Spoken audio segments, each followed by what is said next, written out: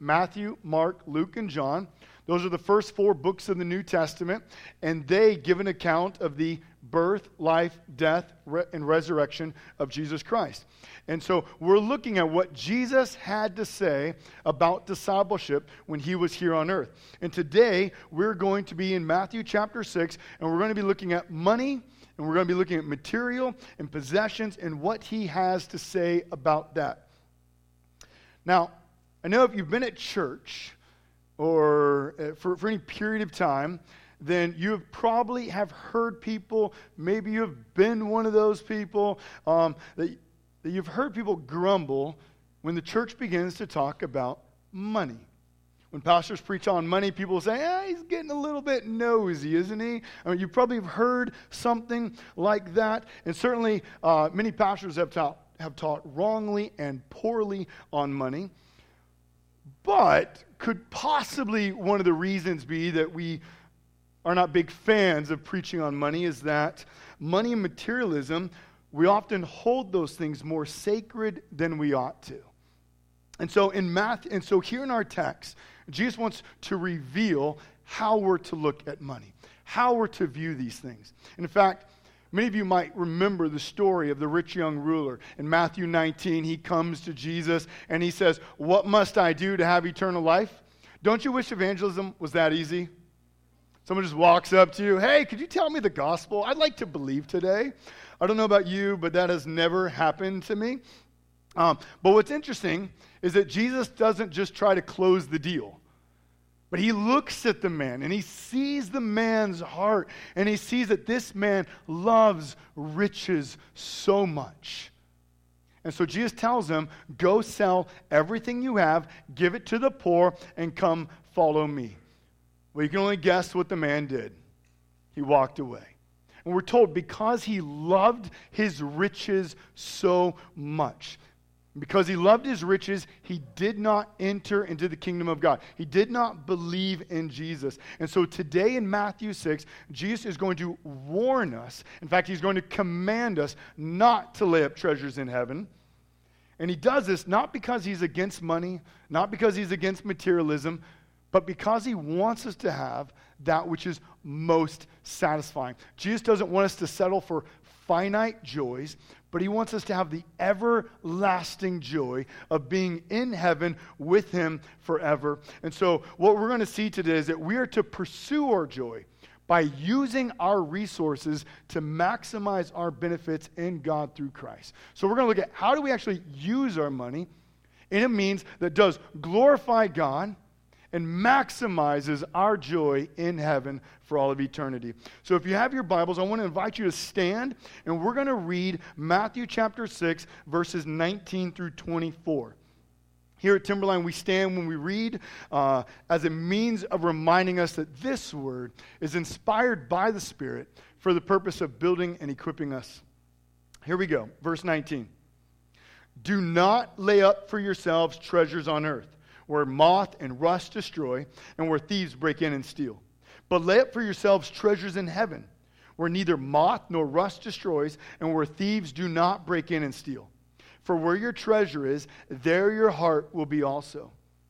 The eye is the lamp of the body. So if your eye is healthy, your whole body will be full of light. But if your eye is bad, your whole body will be full of darkness. If then the light in you is darkness, how great is the darkness? No one can serve two masters, for either he will hate the one and love the other, or he'll be devoted to the one and despise the other. You cannot serve God and money." Let me pray. Father, we come to you now. We know that you are infinite in every way. You contain and possess all things. In fact, everything that is created is because you have created it and you sustain it. Lord, we are here today because you have created us and sustained us. And we know that everything that we have, even the breath in our lungs, is a gift from you. And so, Father, I pray that as we come through, that as we come into your word today, that your Spirit would work and that you would give us ears to hear and eyes to see the truth of your Scripture.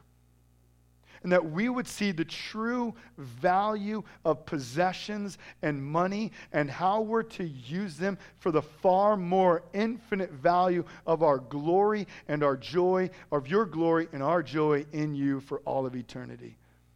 So, Father, I pray, give us understanding today. In your name, Jesus, amen. You may be seated. So we're in a section called the Sermon on the Mount.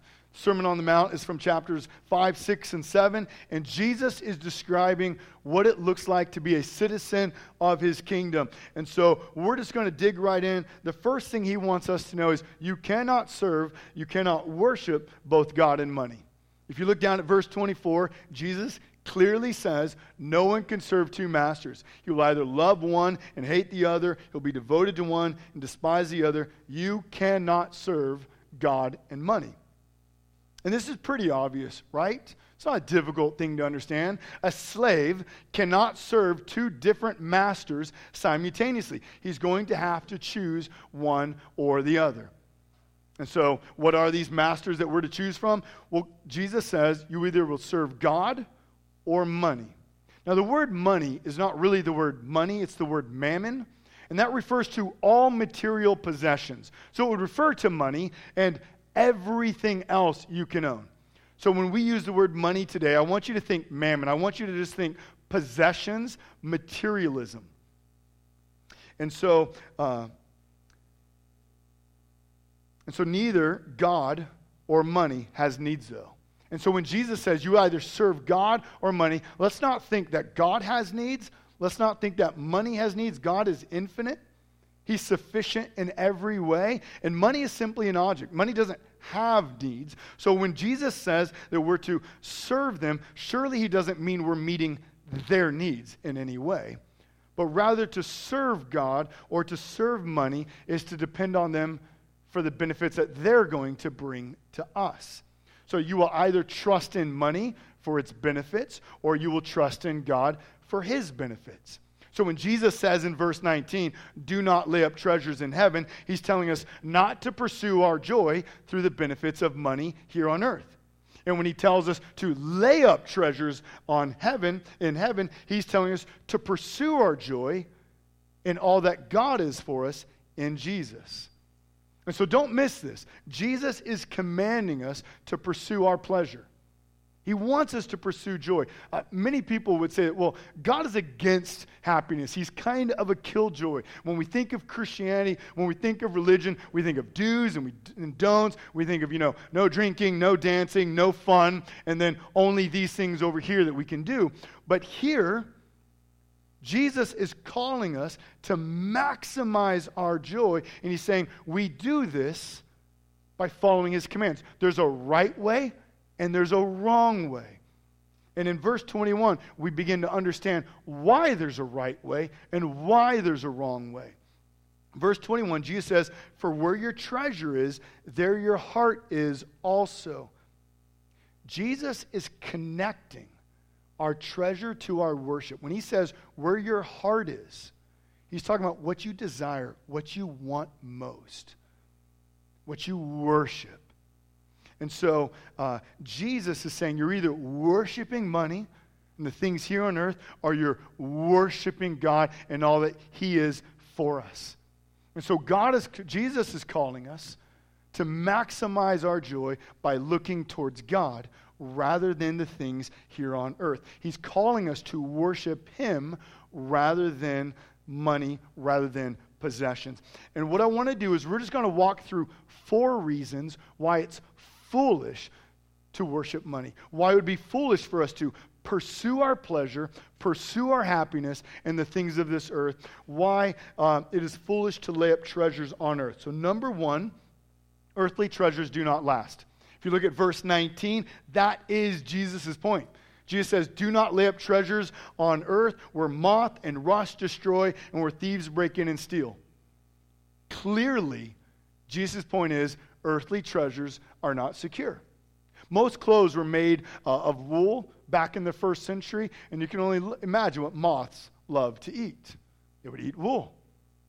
And the word rust is actually the word eaten away. And so most commentators would say it probably either refers to moths or worms or maybe even rats that would come and eat clothing and or food. So the whole idea is, again, that your treasure being eaten away, being deteriorated. And if it's not attacked by rust or by moth, he says thieves might come and they'll steal it.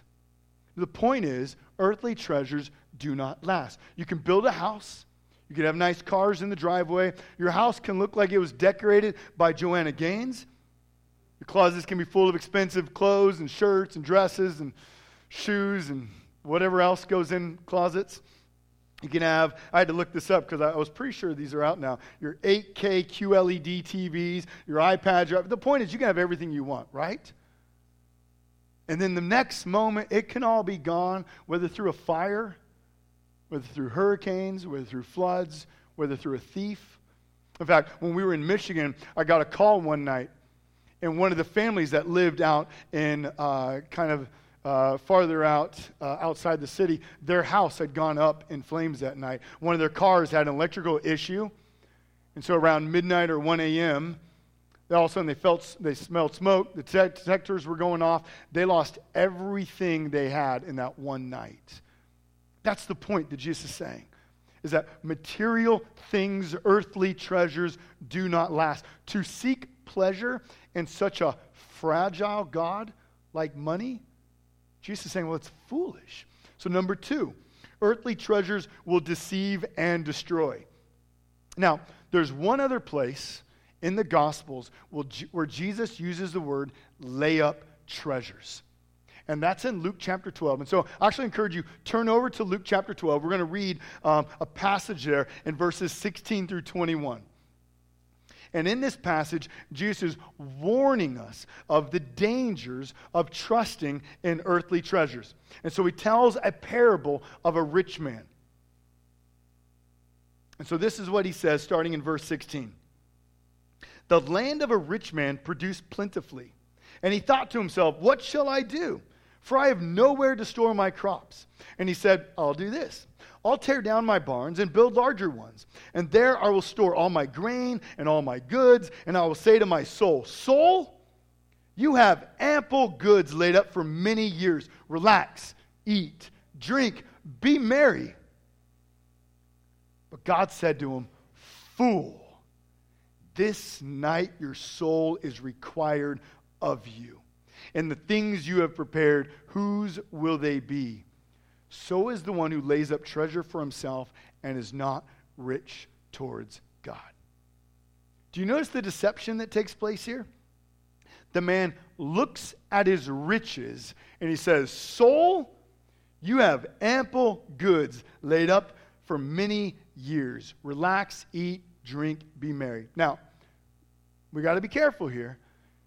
Nowhere does Scripture say that money or possessions are evil in and of themselves. In fact, the Bible assumes that you and I are going to have things. Do you know that? I mean, if you go back to the 10 Commandments, one of the commandments is do not steal. One of their commandments is do not covet. The idea is, even as God's people, we have possessions. So, yes, there are times where Jesus has commanded people to give everything away that they own. But largely, the Bible assumes that as Christians, as believers, as disciples, we have stuff. The problem comes when we trust in our money, we trust in our possessions more than we trust in God. And this is something that we fall into constantly because the world will judge us and will judge our worth based upon our positions. And sin deceives us into thinking that the more money, the more possessions that we have, the greater worth we have, the greater security we have in this world. This is why in Matthew 19, when we were talking about the rich young ruler earlier, Jesus says it is hard for a rich man to come into the kingdom of God. Material wealth often blinds us to our spiritual needs. Do you know that? Material wealth can blind you to your spiritual needs. This is why. In verse 21, Jesus says, the one who lays up treasure for himself is not rich towards God.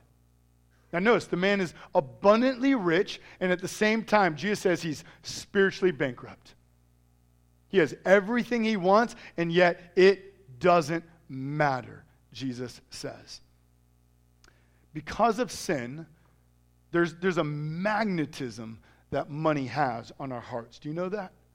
Do you ever feel that?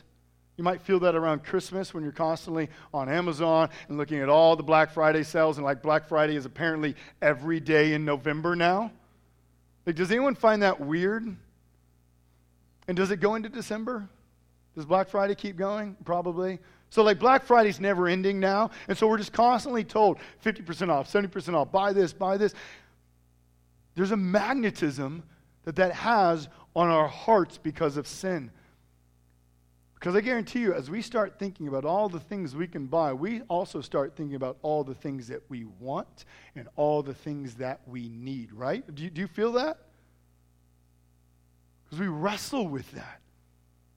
And yet, because of our sin, materialism will deceive us into thinking that we're spiritually rich, that we're fine, that we're safe, that we're secure, that we don't need to worry about spiritual matters. And yet, Jesus says, fool to that person. Look, when a rich man and a poor man die, and they stand naked before Jesus, bank accounts don't transfer into heaven. Whatever you have in your garage doesn't come with you. We all stand equal before God, and all of a sudden we realize nothing that we own or possess matters as we stand before the judge who looks at our heart and examines to see if we believe and trust in him. Look, it's foolish to worship that which deceives you. And that's what money can do. We have to be on guard against that.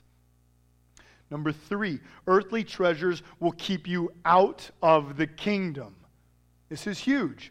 Do you realize the way that you handle money will keep you out of the kingdom? Remember what Jesus says in Matthew 6:24. We cannot serve two masters. If we serve money, if our greatest desire is for earthly possessions and the status that they bring, the joy that they bring to us, Jesus says you have no place in the kingdom of God. You can't do it. In fact, Paul says something really similar in Ephesians chapter 5. Ephesians 5, Paul is describing the Christian life, and he says this. Chapter 5, verse 5. For you may be sure of this, that everyone who is sexually immoral or impure or who is covetous, that is an idolater, has no inheritance in the kingdom of Christ and of God. You hear what he says? Think about that. If you're sexually immoral and impure, if your desire is to seek your joy through sexual immorality on this earth, or covetousness, so he holds sexual morality or materialism in the same hand. And he says, if your desire is to find your joy in these things, which then he defines as idolatry, as false worship, he says, you have no room in the kingdom. So the warning Jesus is giving here, this is a gracious warning that Jesus is saying, we cannot serve two masters. And God does not share his own glory. He is one who is worthy of all worship. He's the one who has created us, sustains all of creation. Like literally, the reason you're alive right now and you're breathing and your heart is beating has nothing to do with biology and has nothing to do with your abilities and willpower. It has everything to do with God sustaining you right now. Do you know that? It's just not about money. So we can have it, and we can seek for the things, and we can seek confidence in what we can hold on to and what we can see. And God says, but it has no lasting value. All throughout the Bible, we're given examples of what happens if we pursue God through false worship. Or if we think that we can worship God and worship something else at the same time. In fact, I want to just give one example. Many of you might know this. If you don't, I encourage you to go back and read the book of Joshua later. But do you know the story of Achan in the book of Joshua? So in the book of Joshua, God's people have come into the promised land. They just crossed the Jordan River. They come into the land that God has promised them. And the first thing they see is a mighty fortress called Jericho. You guys want to sing the song? I'm not singing the song. Maybe my wife could later. Is that in the set? She could probably make it happen. So they come to this mighty fortress. And we're not going to go into the whole story of how God defeats it, but God basically says, look, I will defeat this nation for you, and this is what you're going to do. When you go through all the ruins of the city, you're going to take the gold, and you're going to take the silver, and you're going to take all the treasures, and you're going to give them to me. You're going to give them as an act of worship. You're going to give them to me as a means of acknowledging that God alone is the reason we have taken Jericho. It was not by our might. It wasn't by our power. Everything is by the strength of God. And so they're to give their treasures as a means of honoring and thankfulness to God. But there's a guy named Achan. And he's going through and he's picking up the treasures. You can just imagine how this is working, right? And he starts looking at all the silver and all the gold. And he goes, well, surely I could keep some. I mean, I can worship God and money at the same time. I can give some to God. I'll keep some to myself. Nobody will know. But the thing is, God knows. He sees our hearts. He looks into your heart, into my heart. He knows exactly what we trust in, who we trust in. And so Achan's sin gets found out. He gets caught. Joshua comes to him and he says, tell us what you've done. And so this is what he says. So I want you to think about this. Chapter 7, verse 21 of the book of Joshua. Achan says, when I saw among the spoil, and you got to imagine he's probably saying this in a very crackly voice. He's standing before all the congregation of Israel in front of Joshua. When I saw among the spoil a beautiful cloak from Shinar, 200 shekels of silver and a bar of gold weighing 50 shekels, then I coveted them and I took them. And see, they're hidden in the earth inside my tent with silver underneath. For a coat, for some silver, and a bar of gold, he sold his soul to the devil, and he will forever experience the fiery torment of God's judgment. For a coat, some silver, and some gold. That's what Satan says is a good deal. That's what he wants us to fall into. That's the deception of money. I mean, does that even sound wise? Eternal torment for temporary satisfaction with a coat, some silver, and some gold. If we desire the treasures on earth, we have no place in the kingdom of God, Jesus says. And so they took Achan and they stoned him right then. That's number 3. Number 4, heavenly treasures last forever. That's what Jesus wants us to know. Go back to verse 20. See, there's this contrast. Verse 19, do not lay up treasures in heaven.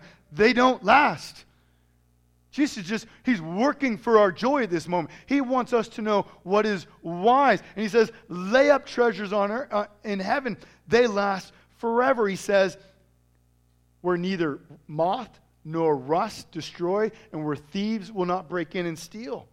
If you remember the Apostle Peter, in 1 Peter chapter 1, verse 4, Peter's talking about the joy and the blessing it is to be a Christian. And then Peter says, because we have an inheritance that is imperishable, undefiled, and unfading, kept in heaven for you. Do you know that? Like if you're a believer here, do you know that Jesus has an inheritance for you in heaven, and he guards it himself? And he says it's imperishable. It's unfading. Now just think about that. Unfading. We all know what it is to have shirts that we wash too many times that were black and now they're not black. Or you ever wash a white shirt too many times with your jeans? Turns bluish. Like things fade, things change in color. And Jesus says, this is unfading. It is priceless, and infinite joy is in heaven for you. And guess what? In 1,000,000 years in being in heaven, it will be infinite and fully pleasurable, and it will never fade in its glory. You will be fully satisfied in this treasure at all times for all of eternity. That's the joy that God has for us. That's what he's saying. Be heavenly minded. Don't think only about those things of earth.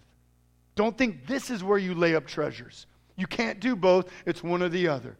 You either use your money for the finite pleasure it gives you now, or you use it as a means of advancing the kingdom and having everlasting joy in God. Now, don't miss, there's an underlying truth in these verses, right? The point is, life here on earth is not final. Like when we die, that's not it. The whole Bible speaks of this life that we have with God forever if we believe in him. What we see in Scripture and what we know by experience is that life is short. I mean, it feels long at times, right? 70 to 80 years can feel forever. And I think if we ask some of those who are 70 and 80 years old, they would say life goes by pretty quick. It goes by pretty quick. So Jesus is calling us to forego small, finite, moth-infested, trivial pleasures here on earth for the greater, imperishable, infinite pleasures that will be lavished on us forever in eternity. That's what Jesus says is wise. That's how he's calling us to live. So let me ask you then, what are these treasures in heaven? What are we storing up? And I think there's a couple ways that we can answer this. So let me give a couple answers, and then I'll give you something more controversial. But number one, what is the justification? When you believe in Jesus Christ, you are declared righteous now, but guess what? For all of eternity, you will be declared righteous before God. In fact, do you know what righteousness you are given and that God will see on you for all of eternity? He sees the righteousness of Jesus on you for all of eternity. And that leads us to a second treasure, that we're adopted into the family of God. Like when we live in heaven with God forever, we don't live in the slave's quarters. But because we have the righteousness of his Son on us, we're adopted into his family, and we're treated as Jesus is treated. And Romans 8:17 says, we are co-heirs with Christ. Therefore, everything that Jesus has, guess what you have? All that Jesus has. He shares everything with us, which leads us to glorification. We're actually told we will be made like Jesus. Do you know that? Now, we're not going to be Jesus. We're not going to share in the infinite power and strength and wisdom of God, because we're not God. So in however close and whatever that looks like, that we as a creature can be made into the very perfect image of Jesus, that is what we will be made into, and we will have perfect joy, and we are told that we will see God because we will be made like him. So those are certain things that we can see of what it looks like to have treasure in heaven. But I want to suggest that he means more than that. Let me give you a couple reasons of why I think Jesus means more than just those things. But he's actually meaning that we're rewarded by our faithful deeds done here on earth. Which would then mean the greater the faithful deeds here on earth, the greater inheritance there will be in heaven for all time. Now again, we all get in by grace. No one earns their way into salvation. So do not by any means misconstrue my word saying we earn anything. We earn nothing. In fact, the only reason we do deeds of righteousness is by his grace. So none of this moves back to our ability to boast in ourselves. But we do have verses that seem to indicate that we'll be rewarded based upon our faithfulness, based upon righteousness done here on earth. So let me just give just a couple of examples. 2 Corinthians 5:10. We read this. We must all appear before the judgment seat of Christ, so each one may receive what is due for what he has done in the body, whether good or evil. Do you see it? Jesus says, so we're all going to appear, all Christians will appear, all unbelievers will appear, and we're all going to get what we deserve. Whether we believe in Christ and we're entering into the kingdom, or whether we have rejected him. But then it seems to say what we have done in the body. What we have done as believers, that will be rewarded to that degree. Secondly, in Matthew 6, earlier in the Sermon on the Mount, Jesus talks about being rewarded because of righteous deeds done here on earth. Jesus talks earlier in chapter 6 of Matthew, he talks about giving to the poor, he talks about praying, and he talks about fasting. And he says, the hypocrites, meaning the Pharisees, and he says, they give and they fast and they pray and they do so in public so that they will gain approval of man. And then Jesus says, that's their reward. So he says the reward of the Pharisees is the treasures of earth, is the fame that's given to them by other men because they're seen for their righteous deeds. But then he says, and this is what he says, if you look back at Matthew chapter 6, verse 3, Matthew 6, verse 3, Jesus says, but when you give to the needy, do not let your left hand know what your right hand is doing, so that your giving may be in secret, and that your Father who sees in secret will reward you. Now the words reward you are in future tense. So some might say, well, that's just going to be an earthly reward, but it could certainly also be, in the context of Matthew 6, a heavenly reward. And we read the same words in verse 6 and in verse 18 regarding prayer and regarding fasting. That we don't do these things so that we gain the approval of man, but that so that we would be rewarded by God in heaven. We could also look at the parable of the talents. Many of you might know that. There are 3 servants. The master is about to be gone for a long period of time. This is a picture of Jesus going up into heaven. And then we as a church are to be faithful with the very things that he has given us. He gives one guy 5 talents, another guy 2 talents, another guy 1. The guy who had 1 talent did nothing. When Jesus returns, and he's removed from the kingdom. He says, you obviously are faithless. You did nothing with what I gave you. And then with the man who had given 5, he was faithful, and he gave Jesus 5 more. And Jesus says, well done, my good and faithful servant. And he welcomes him in to enjoy the reward of the master. Same thing happens with the one who had 2. And then the one who had 2 had doubled it, and he also is welcomed into the joy of the master. And Jesus says he took the one talent that the one person had who wasted it, and he gave it to the one who had 5. And he simply said, to those who are faithful, more will be given to them. Now we got to get hung up.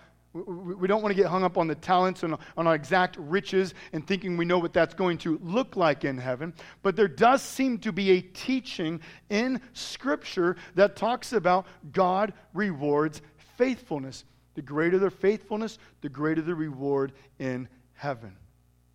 Now, we have to be careful that we don't say too much, because the Bible is much clearer on things on earth than the things of heaven. Okay? So much more clear. So when Jesus talks about giving to the poor and how we live here on earth, there's lots of details, lots of examples. When we start learning about what life looks like in the kingdom, it's not quite as clear. But Jesus does give us these breadcrumbs that seem to indicate that there will be variations of reward in heaven, and thus the opposite would be true. There could definitely be various degrees of torment in hell.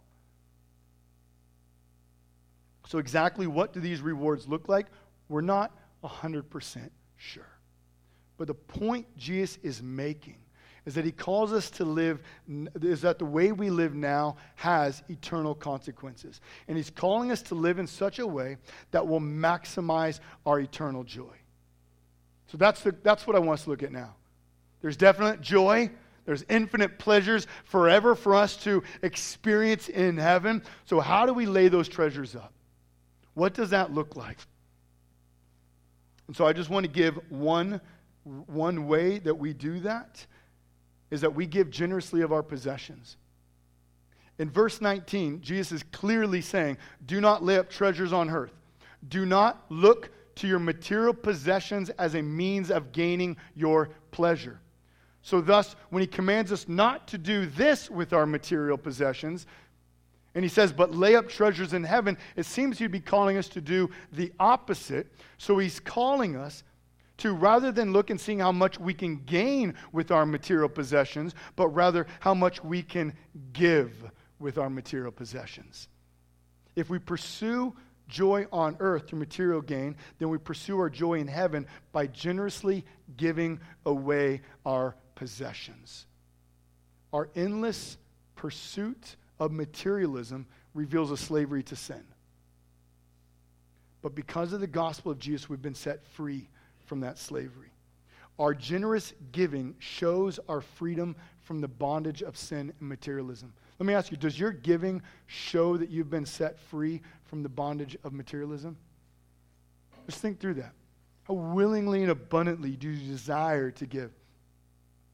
Let me read 2 Corinthians 8, verse 9. Paul's talking to the church in Corinth, and he talks about the churches in Macedonia and how they gave. And they gave out of extreme poverty.